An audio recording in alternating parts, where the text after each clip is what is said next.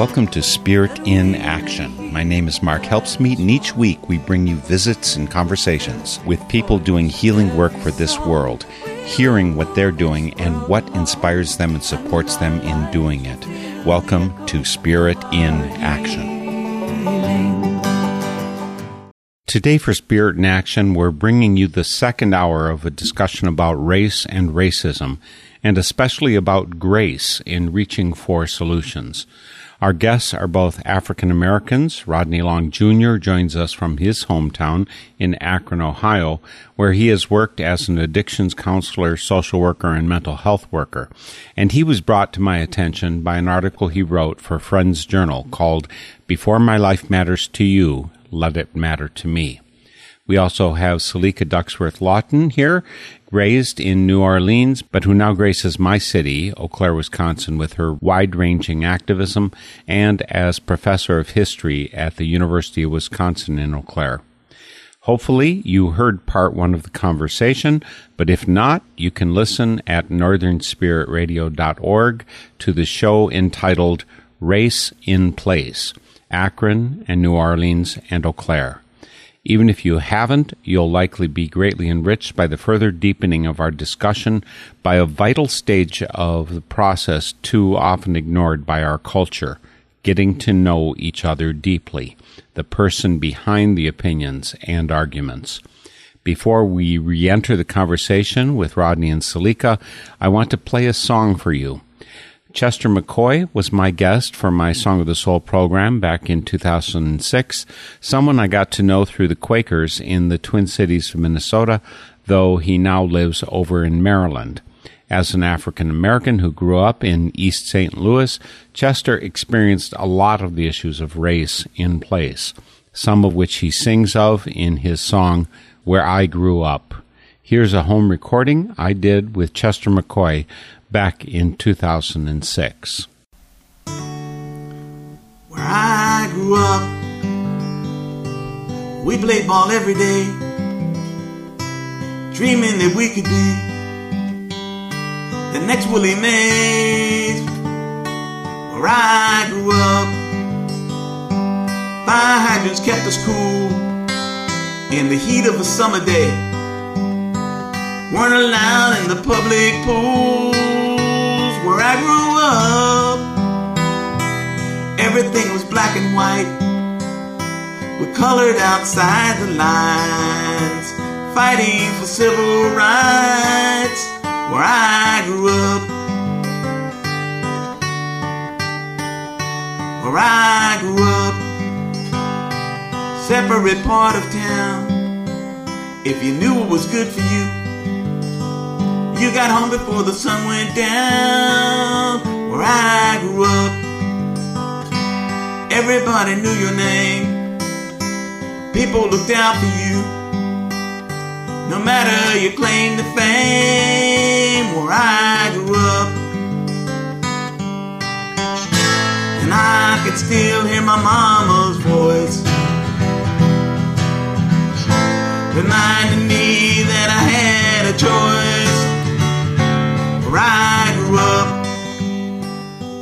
music on the radio gave us strength for another day, gave us faith there was always hope.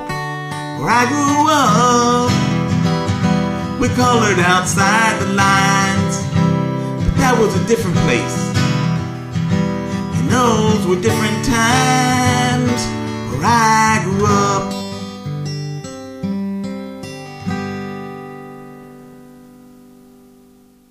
Again, that was Chester McCoy, Where I Grew Up. And now on to part two of our visit with Rodney Long Jr. and Salika Lawton, starting with a minute or two from the end of last week's show. Let me make a statement that I would love to have your input on. How do I say? I'm happy. No, that's not exactly it. I count myself fortunate that I was not born black in this culture. That with my same intelligence, drive, creativity, I think that the racism that's inherent in the air in the United States, almost every place, And I don't know if that's true in Akron, Ohio, and New Orleans and everywhere equally. But being Black, for me, with everything else the same within me, I think would have been, it would have presented challenges. There would have been not equal justice given me, not equal privilege given to me, not equal listening given to me, that kind of thing. I think that that's true. That's my understanding, that systemic racism does exist in this culture. So everything else the same, my skin's dark versus it's light as it is, or hyper white as my beard makes me look now, that I think would have worked against me. Now, I might have taken that difficulty and I might have worked hard about it and become out even better than I am now. But I actually come from a family, a working class family. I'm one of 12 kids. My brothers and sisters refer to me as the white sheep of the family. The reason I'm the white sheep of the family is because out of the 12, I'm the only one to go to a 4-year college. I'm the only one who hasn't struggled with drinking, drugs, smoking, addictions. I haven't done any of that stuff. That's why I'm the white sheep. It's not because I make more money than the others. I have brothers and sisters who have more money than I do considerably.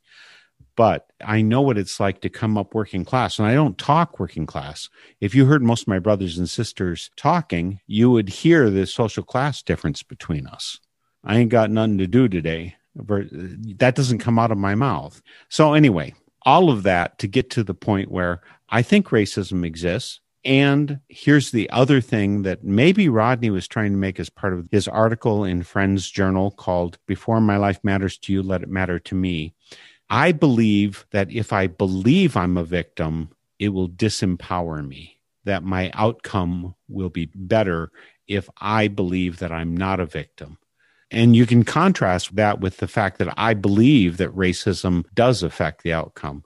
But if I believe that racism is controlling my life, I will limit my own ability to overcome the drag on my outcomes that is caused by society. I don't know if I said that well at all, but it is part of my perspective, and I would love the both of you to help me get closer to enlightenment. I'm going to throw something at you. In my experience, people who have believed that they are a victim use that as an excuse to abuse others around them. I'm a rural Black person. I have not really encountered very many people who are of my race who would play the victim card. The few who have done it as a measure of getting power. I've seen far more whites do it, and they use it as a justification of power or discrimination. But to me, seeing yourself as a victim gives you permission to abuse people.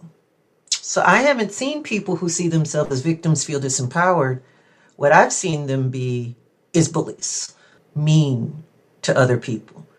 And there's a strong level of addiction with the people who I've had to deal with addiction in youth, who use playing the victim as an excuse not to deal with that addiction.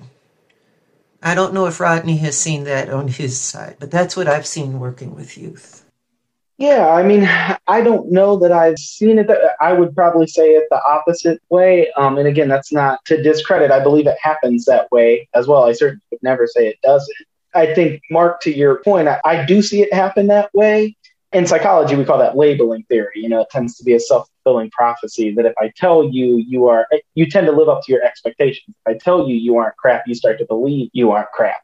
And so I really see it happen that way. And to me, I guess that's part of why I wrote the article, was that it made me really uncomfortable that what I was experiencing was this rhetoric that seemed to be that every Black person was experiencing this. And to me, and again, I'm not saying people were saying that, but that's what I was hearing. The rhetoric as if we're all under attack, we're all oppressed, we're all victims in this situation. And I just felt like I'm not, a lot of the people I know are not. And I think it's a dangerous message to send, because the people that I know, what they're hearing is, hey, I'm never going to get ahead because I just can't anyways. I still know people that say that today.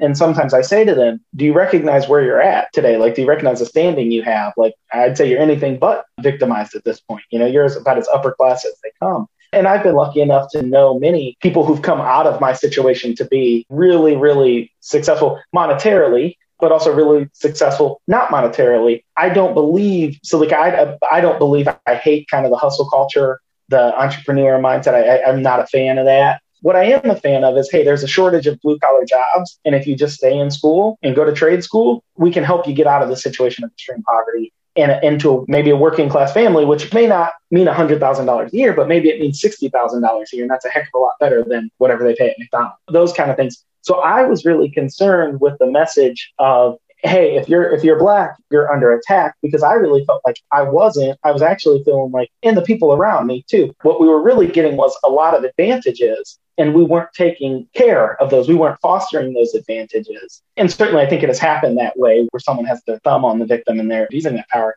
I had just seen it happen the other way too, certainly in my own family, with the people in my community, to where if you send the message, I am a victim, they tend to believe that, which in turn, and I know I may catch crap for this, but gives them an excuse to then play up to that. And I see it in psychology a lot, that people tend, in sports too, as a sports guy growing up, people tend to live up to the expectation that you set for them. I think similar to this, one of the kind of things that if you have kids, I don't think anybody ever tells their kids, well, you're not going to make it, buddy. The bar is here for you. So you really need a lot more help than the kid next to you. I want to tell my daughter, you can do whatever the heck you want to do. You may have to put a lot more work than the other kids, because you may not have all the intrinsic skills that they have.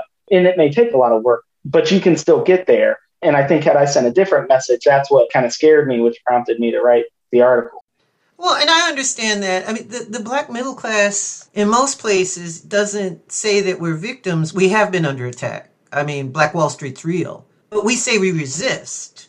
And I grew up with the people, I was the integration generation. We were the ones who were sent out for the first time.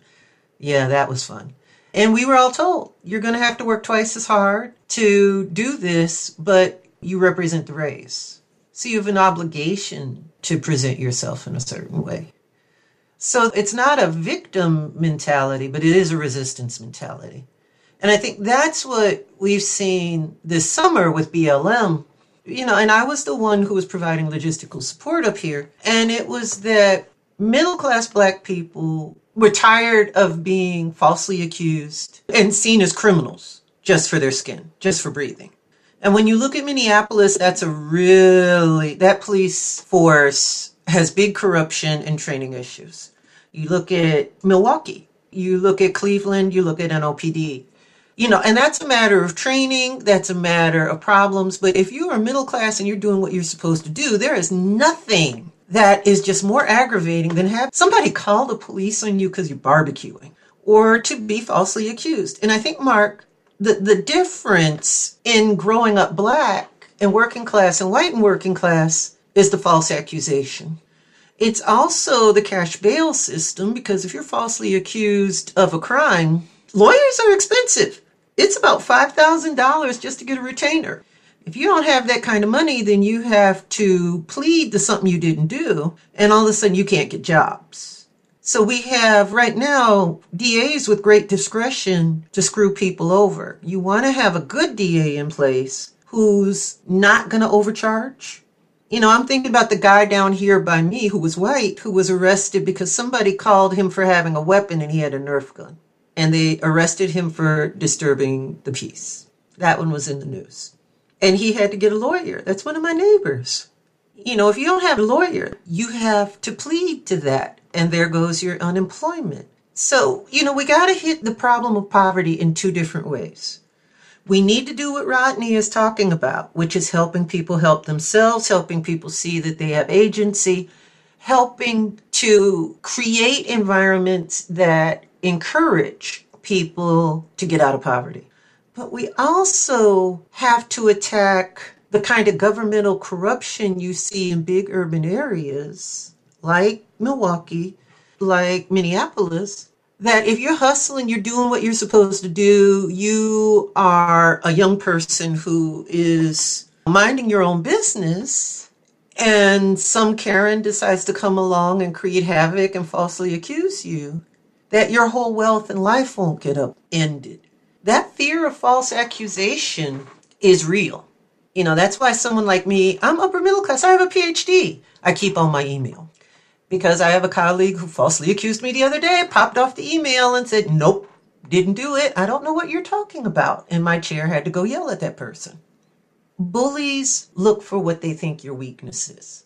If you are brown in America and you're dealing with a corrupted bully, that's what they're going to try to bully you for. But as a Black person who has some experience, you develop, I would say, ways of dealing with it, defense mechanisms, you prepare. But that takes an energy that sometimes if you're white and working class, you don't have to expend. I haven't had to. And even when I was living in Africa, again, I was a privileged racial minority there, right? I was white and therefore presumed to have money. And there were a couple times where because I was white and a minority, my well-being was in question, that there was a mob there protesting against colonists, and I'm the only one who could look like a colonist. And, you know, I've also been in Black areas in Milwaukee where I didn't feel safe because I knew I stuck out. So I know being a minority anywhere is a tenuous situation. It's just that in the United States, there's a question of how systemic the racism and the power structures are. I'm hearing from Rodney Long, Jr., over in Akron, Ohio, that he doesn't feel like that's the environment that he lives in. I think statistics nationwide make me worried for my brothers and sisters who are Black. I wanted to go into a couple other topics, if it's okay with the two of you. And again, we're both with Rodney Long, joining us from Akron, Ohio. He wrote an article recently in Friends Journal called Before My Life Matters to You, Let It Matter to Me. And we're with the wonderful Salika Lawton. She's here in Eau Claire, Wisconsin, where I live. She teaches at the University in History, and she's active with ACLU, Converge Radio. She's active with an organization called Uniting Bridges. And if you go on Facebook and look for Uniting Bridges, I have that link on northernspiritradio.org. You'll find some excellent work and way forward opening because of the kind of insightful work that Salika helps lead the community in. Again, I'm very thankful both to you, Rodney, and to you, Salika, that you've joined me here today for Spirit in Action. Here's my next question, though. One of the things I really appreciated about your article, Rodney, was your description of your path religiously. Now, again, you grew up with parents who were drug addicted, both of them, and all the difficulties that that entails for you. You got involved in religion in a couple different ways. The last couple of years, you've been associated with Friends, with Quakers, Friends being the official name. And I think that that fits into and it empowers and it mobilizes you to do some things in the world. And Salika, I think you're a lifelong Catholic, and I think that you use that as a great empowerment for your life as well. So, Rodney, could you first talk about how these issues are related to your religious spiritual journey? Yeah, I think they're really central to my spiritual journey. I felt really at home when I found the Friend. It was like, where have you been all my life? You know, I grew up in a Baptist church. We were Christmas and Easter people. You know, my grandparents took us on Christmas and Easter. As I got into high school and college, I started attending mega churches, which were actually prosperity theology churches. I didn't know that at the time. Those are the churches that say, hey, do right and God's going to bless you with money and health. And I certainly didn't care about those things. So when I had found the Quakers, I really felt like I had found a place that was meaningful to me because they were living out all the things that mattered to me my entire life. I just didn't know they were Quaker qualities. And if some of your listeners are probably aware of the SPICES, the Quaker SPICES, it's an acronym, you know, simplicity, peacefulness, integrity, community, equality, and stewardship. Those are qualities that I truly felt like I was always living. When I became a social worker, wanted to study social work in college, I'd always said, like, I felt called to be a social worker. It wasn't about the money. It wasn't about anything else. I just wanted to give back to people. And so that's what I decided to do.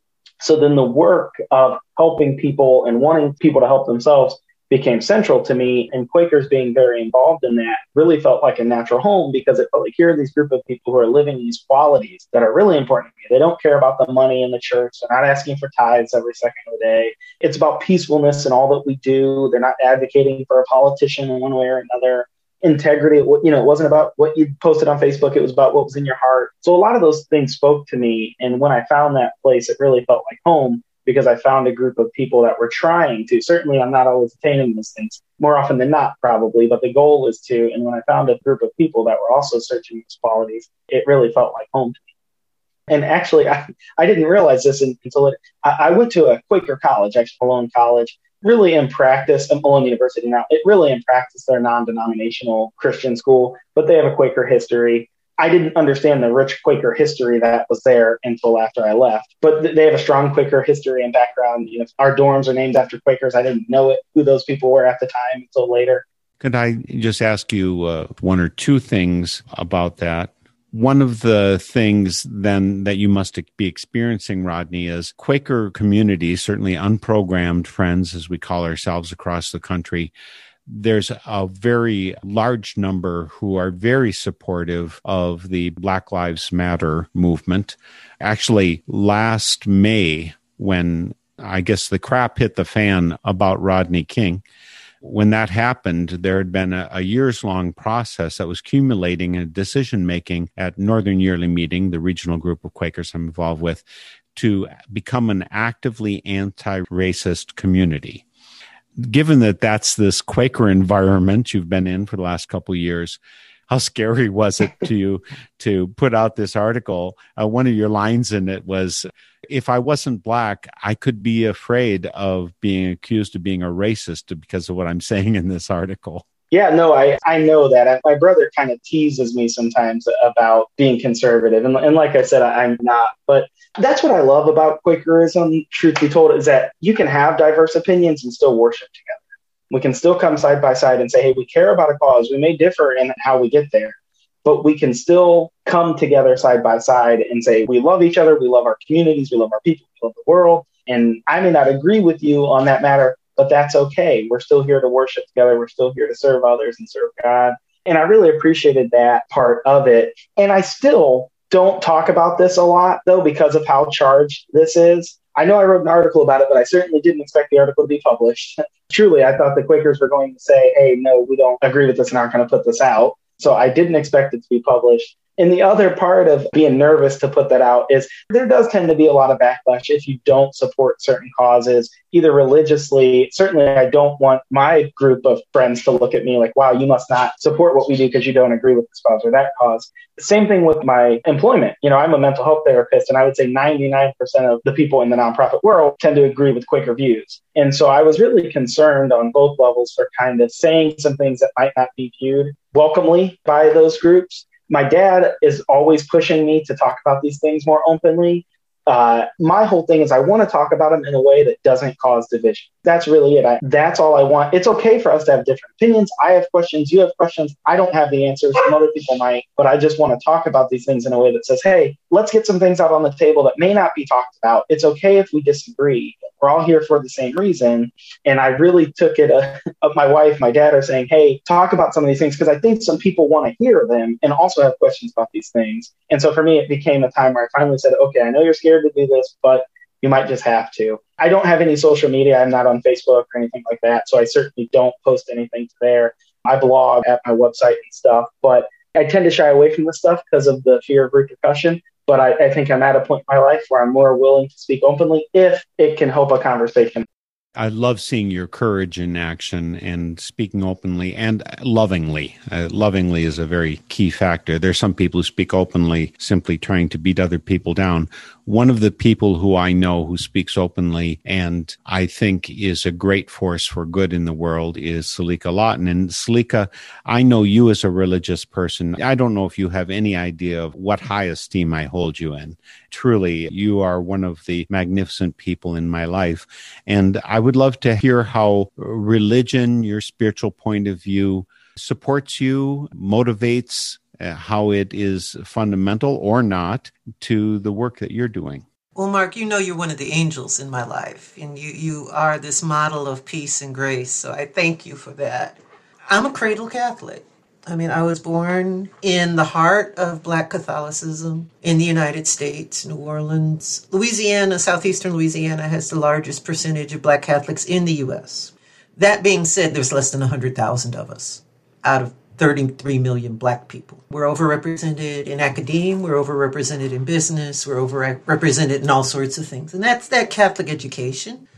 My mother, who is Catholic, was a church organist. My father was African Methodist Episcopal. AME has a service that's very close to Catholicism. It's not that different at all. Or old Catholicism before they messed up all the words. Transubstantiation, oh my Lord.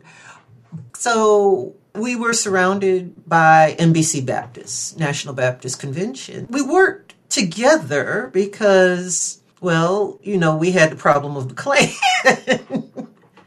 But there was always an undercurrent from the Baptists that we Catholics were going to hell. That was within the Black community. So I helped to integrate my Catholic school. And I have nuns and priests in the family. So we are very Catholic. Very, very Catholic. You know, Catholicism has always been important for me. There's two strains of Catholicism. There is the older traditional Latin Mass. They call it Prepe Obey.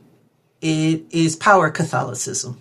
It is the Catholicism that compromised with the Nazis during World War II. It's the Catholicism of the Borgia popes. It's the Catholicism that Luther rebelled against, where the priest doesn't face the congregation and the Mass is in Latin and it's very pretty and you don't know what they're talking about. I'm a Vatican II child in that the priest faced the congregation, and these were the newer priests who wanted to live as Jesus had lived. And they wanted a church that looked more like the churches that Jesus had created. And there was an emphasis in Vatican II on the Gospels. And it's the idea that at the core of Catholicism, before it was corrupted by its association with power, is the idea that Jesus calls us to live by the Sermon on the Mount. That's why you'll hear me talk a lot about Matthew 25. You'll hear me talk a lot about the Sermon on the Mount. You hear me talk a lot about the Beatitudes. I don't say, what would Jesus do? Jesus was God. I said, what did Jesus tell us to do? And one of the things Jesus told us to do was to love the outsider. Mark is on my Facebook page, so he also knows that I talk or complain a lot about another one of those commandments, which is to love your enemy. You know, and that is something we are called to do that I think is the heart of Christianity, but people ignore it because it's hard to do. And that sometimes Christianity is corrupted by its association to power. And sometimes Christianity is a cultural thing that has nothing to do with the Gospels. So I call myself a red letter Christian. I worry the most about Jesus's words in red. If something contradicts those words in red and somewhere else in the Bible, then it's Jesus's words you go with. Because I'm a historian and you always go back to the primary document. And the primary document is Jesus's words. So if Paul contradicts Jesus, I'm going with Jesus. And Jesus said, let us worship him with all tongues. Jesus said, love the brother you have ill with. And for me, you know, up here, like I said, less than 1% of the community here is Black. Our problem here really is discrimination against us because of race. It's a very different environment than where Rodney is. And we've got a Klan up here, and that Klan has shown itself January 6th to be violent, and there's some Proud Boys running around town. And my husband had an interesting encounter at Harbor Freight. So my question that I have to ask myself, though, is how do I love these people? How do I respect these people? Because to not love them is to create a hook that evil can get in at me. I taught my students about subversion today. I'm teaching the America Post-1945 War class. I'm a military historian. And subversion is about manipulating your weaknesses. So I look at myself and I say, what is my weakness? What would allow evil to manipulate me? What comfort, what thing would make me justify doing evil? Because we all have that capacity to do evil. And that's why I say it doesn't matter if I'm brown or whatever. We all have to give each other equal respect. and that the fight against disparate treatment does not mean that I can behave badly to someone who I think has more power than I have. I need to model what Jesus wants. But I look at St. Francis of Assisi, who said, preach the gospel always, only sometimes use words. How can we be a light? How can we help each other? How can we not judge each other? How can we listen to each other? And how can we help the outsider? Jesus was especially about how do you help the poor. I have friends who are conservative, and there are plenty of blacks. I mean, no one is going to be all liberal and all conservative. No, I want to help the poor. I'm anti-discrimination. I also probably have more guns than half the county in my house. Because my argument is the Klan is the reason that God made a 30-round clip. So I sit a little bit in this place where Rodney sits. There are things that I have to say that sometimes will make my liberal friends a little upset. Like saying, I'm a black woman in an all-white area. Y'all ain't getting a gun from me. Nor do I want governmental overreach, because fear of social workers coming into the home and wrongfully taking children is another reason why people will refuse to call the police in domestic violence situations and other situations where they need help. The things that conservatives complain about has happened to the black community. Fear of false accusation makes many black people shy as far away from government services as we can. So there are certain things I don't want. But that Catholic faith means that I need to work with other people and not think that I am the shizzle that's in there. I have a PhD, but it doesn't make me better than anybody else.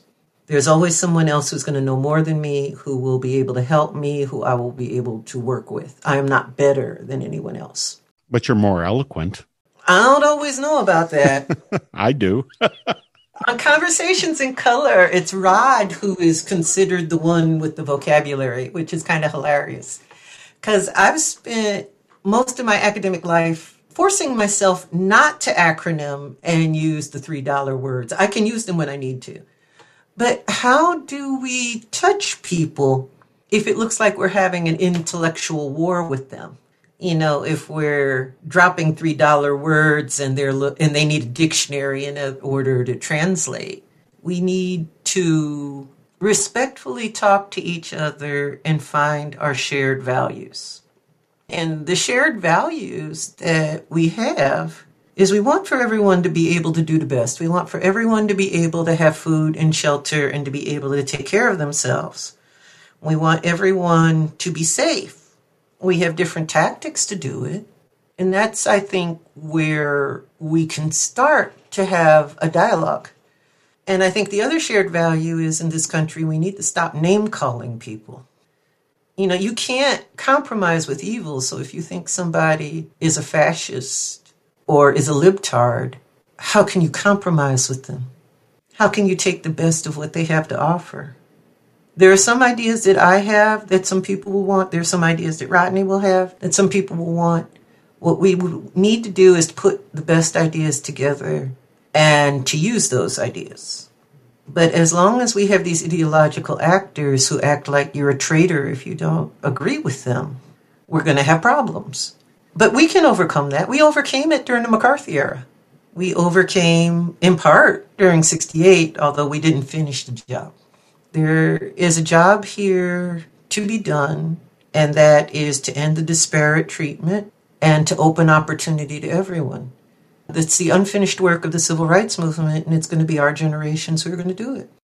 We're speaking with two guests today for Spirit in Action, and that was Salika Duckworth-Lawton, professor of history at the University of Wisconsin-Eau Claire, and so very much more, some of which you've heard about already, though there's more yet to come. Rodney Long Jr. is also with us, and we'll hear more from him shortly. But first, I'll remind you that this is Spirit in Action. NorthernSpiritRadio.org is our website, also hosting our Song of the Soul program, where the work of NSR is to promote world healing by broadcasting inspirational and educational voices of peace and social justice using the language of personal story, music, and spirituality. Links to Rodney and Salika are on the NSR website, along with the hundreds, or maybe it's thousands by now, of guests that we've had since 2005. We love seeing your comments, suggestions, and feedback.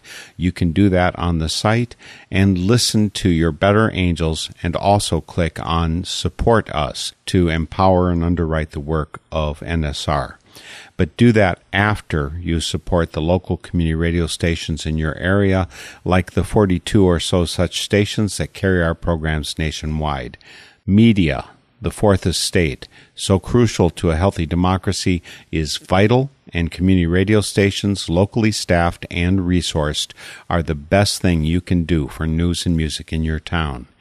Let's get back to part 2, continued from last week, of our visit on race and racism and the grace that makes progress possible, as I direct another question to Salika Lawton. There's one event that you were part of that just raised you even further in my esteem, Salika, and that was, there was some demonstration going on. I wasn't present. I read about it secondhand.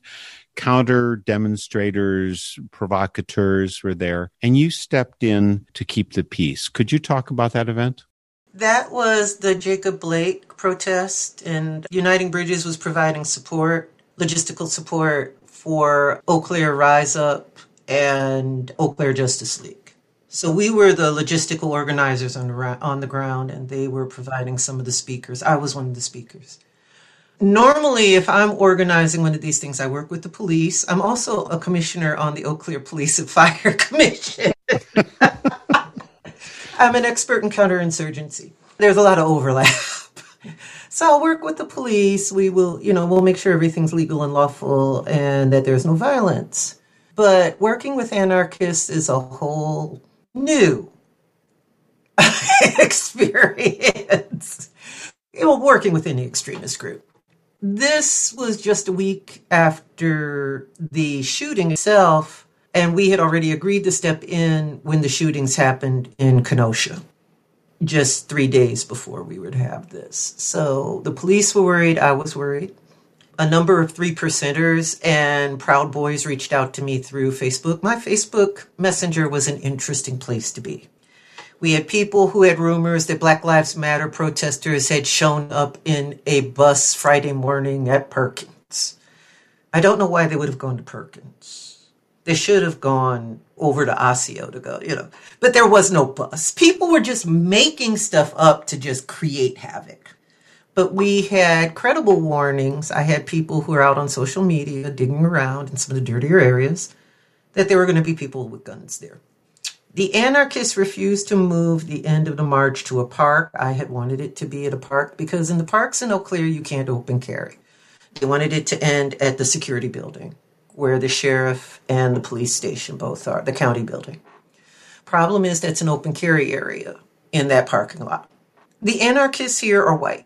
They are young, they are middle class, they are not poor, and they are not the ones to get shot by the police. So that was a lot of negotiation between me and the police to make sure that that was going to be a safe area, but also to make sure that the police weren't visible enough to be aggravating some of the wilder people.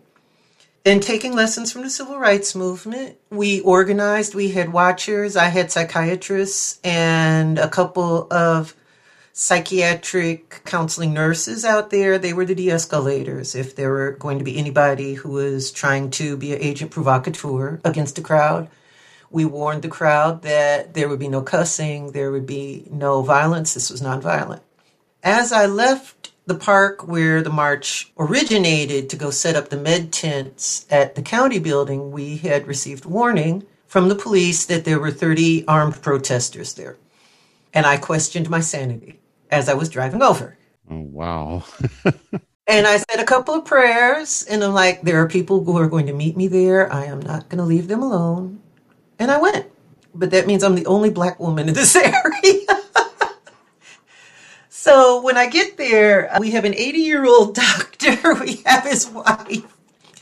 I have a 75-year-old retired EMT and me.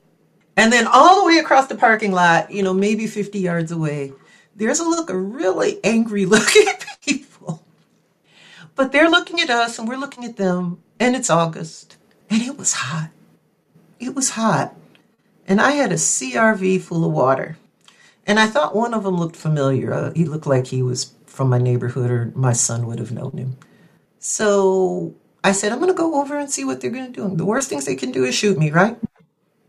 And I walked over.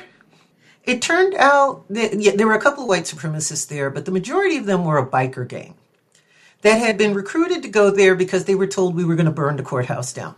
And we said, we're not burning anything down. I'm here and I am making sure we're not burning anything down. Gave them my card and they wanted to hug. This is COVID. I am Black. I am a cancer survivor. So I'm wearing a mask and gloves. And I said, okay, I can say no, or I can hug and maybe we can make some peace here. So we hugged and I walked back. By then my godson was there and we went over and brought them 5 cases of water. Because it was 89 degrees and they were in motorcycle leathers. And then this guy, I swear he looked like he was straight out of a movie. He had the beard and it had the braids in it. And he was bald. And he said, can we give water to your people? And I said, yes. And at that point, the 4 white supremacists with them they left the parking lot. They were unhappy. I had offered one of them water, and he left. The motorcycle people gave water to the marchers. And they stayed around and they kept edging closer and closer. And my group would come over. And by the end, they were all mixed. And I gave them a shout out when I spoke. And I said, thank you for handing out the water. They talked to us and they said, yeah, they understood. They ride motorcycles. There are police who profile them and think that they're up to no good.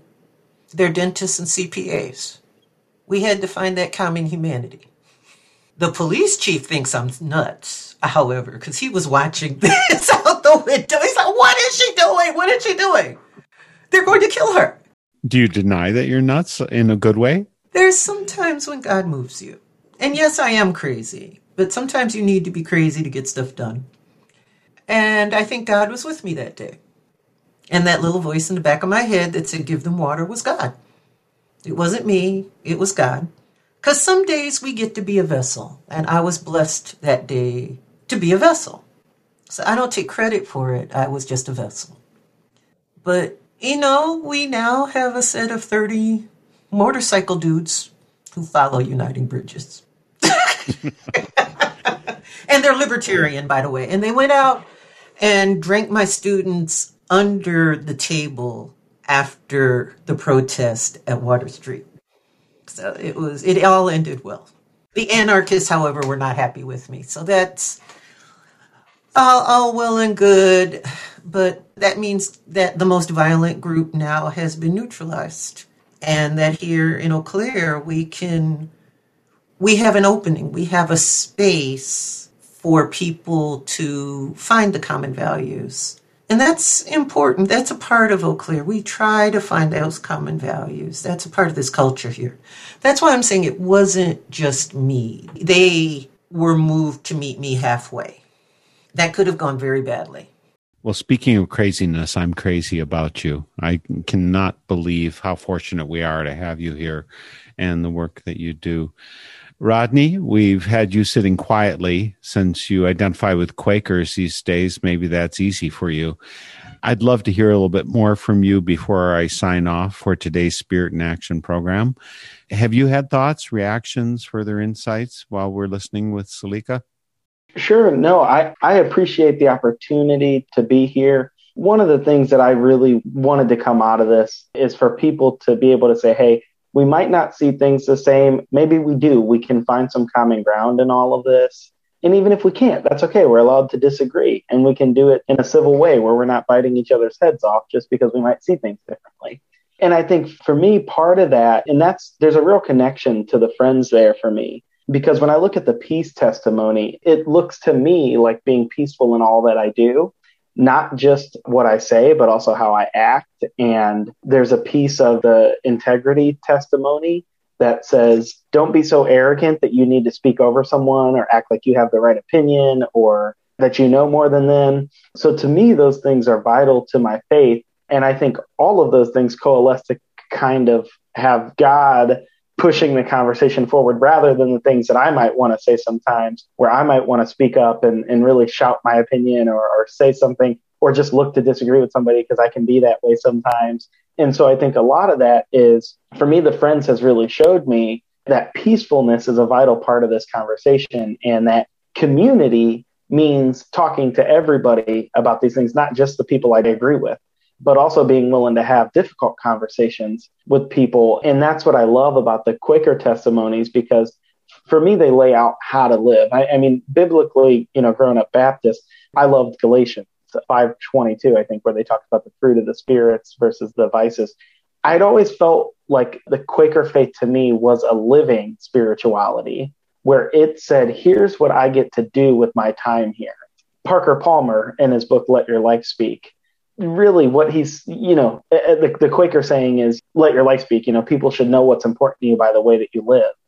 And I certainly wouldn't do that if it was up to me all the time. But when I'm living, trying to live with God at the forefront and with the Quaker testimonies up front, I'm saying, here's how I can show the world that simplicity is important to me by not going out and buying the fanciest clothes, and that's not what's important. It's about what's in your heart. Integrity is important to me because I don't want to get on here and say one thing and then go say another when I get off the call.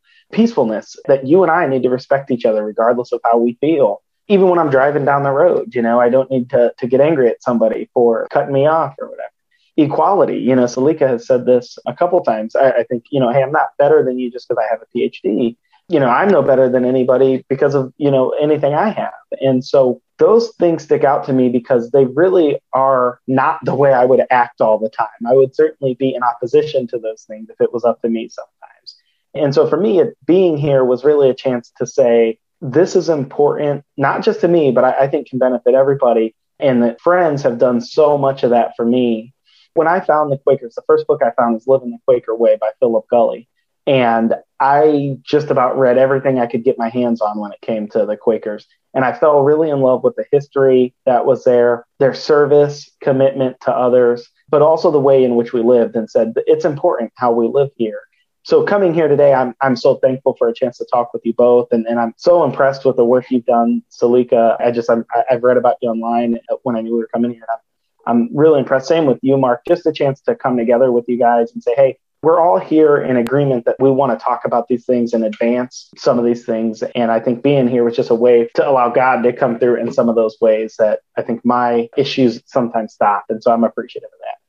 Well, we're going to come looking for you because we need to talk about the fear in the Black community of dealing with mental health, and especially the catch-22 that can be when you're dealing with someone who's mentally ill, you're afraid to call the police, or when you're mentally ill and you need to get help, but you're afraid that admitting you're mentally ill and needing a counselor says that you're weak, that you're not manly, or that you're not a strong Black person, that kind of thing. And I think, Mark, we need to have that conversation. We need to have that conversation. And it's not just the Black conversation. We need to have a conversation about how mental health really is a giant driver for all of these things, whether we're talking about poverty or discrimination or addiction or just the ability to interact with people with respect. I mean, we all need more training in mental health, and Rodney is doing God's work because that is a hard field to be in. I will tell you, that is definitely hard. And teenagers plus, I got a 13-year-old here, I'm just grateful I don't have to deal with that as a mental health profession. All I have to do is be a mother to her. But to have that conversation, I think would be very important. What I have noticed, and this is my experience, is that when we're dealing with overt discrimination here in Eau Claire, it's usually a white person who has a mental health issue. Sometimes it's a power issue, but I've rarely seen that. It's usually a mental health issue. If we could help marginalized people have better mental health, it would be easier for a number of people to get out of poverty.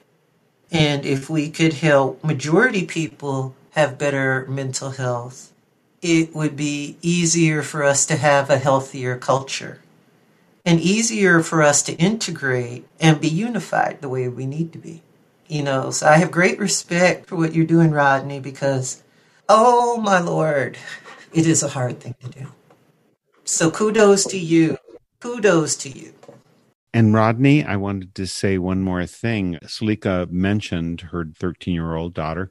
I want to just thank you for taking all this time being with us. I mean, sure, you've got your demanding work situation and all, but you've also got a wife who's pregnant. And how soon is this forthcoming? And what's in the future for you? Thanks for asking. I'm always excited to talk about this. I actually have one daughter. She is 17. She'll be going off to college next year. And so we're expecting another. So there's a big gap there. We got one going to college, one coming.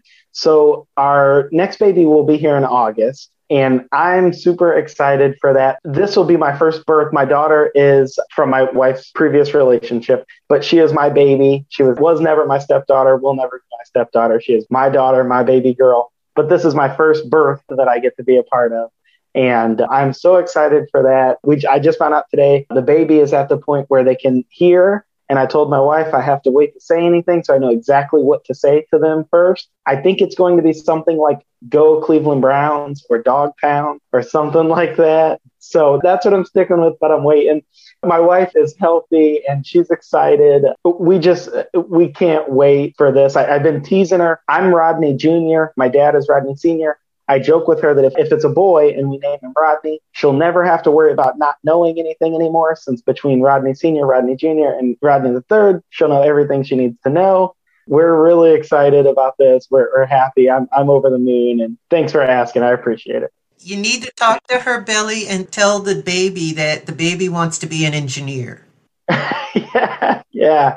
No, something like that. Certainly. I keep telling her I'm short. I'm only 5'7". My daughter is actually taller than I am. So my dad always says, don't make her mad or else she's going to, give you one of these. But I kind of joke, maybe our kid will come out like 6'10" and go to the NBA or something. Send me off to the beach as we get older, something like that. So fingers crossed. I'm so happy for you, Rodney. It's so wonderful that in spite of all the things going on in your mind, I imagine there's so much that you're organizing for your life that you took this time out. And we've gone a lot longer, Salika and Rodney, than I had anticipated, but I am thankful for this and thankful for the deep thought and the service that both of you have put into this and for the promise of the future that both of you bring. Thank you so much, Rodney, for joining me for Spirit in Action. Thank you very much for having me. It was really great to be on with you, Salika, and thank you both and take care. And Salika, again, I adore you. I am so thankful for your part in our lives here, my life, and that you joined us here today for Spirit in Action. I am grateful to you, Mark. You know that. Do anything you want. Ask me and I will be there. And folks, again, we've been speaking with Rodney Long Jr., maybe Rodney Long III's coming along soon. RodneyLongJr.com is his website. The link's on NorthernSpiritRadio.org. His recent article in Friends Journal was Before My Life Matters to You, Let It Matter to Me. So you can find his website and a link to that article on our website. And we've also had Salika Lawton here, amongst other things. She said she serves on 4 boards, but I don't know how many other commissions and organizations she serves on beyond that. One of the very significant ones is called Uniting Bridges. We have their link on Facebook, on NorthernSpiritRadio.org. Connect up, get active, and help become a world healer. Do the work of God in the world through your actions. And this can be a much better place. And thank you all again for joining me for Spirit in Action. We'll see you next week. The theme music for this program is Turning of the World, performed by Sarah Thompson. Check out all things Spirit in Action on northernspiritradio.org. Guests, links, stations, and a place for your feedback, suggestions, and support.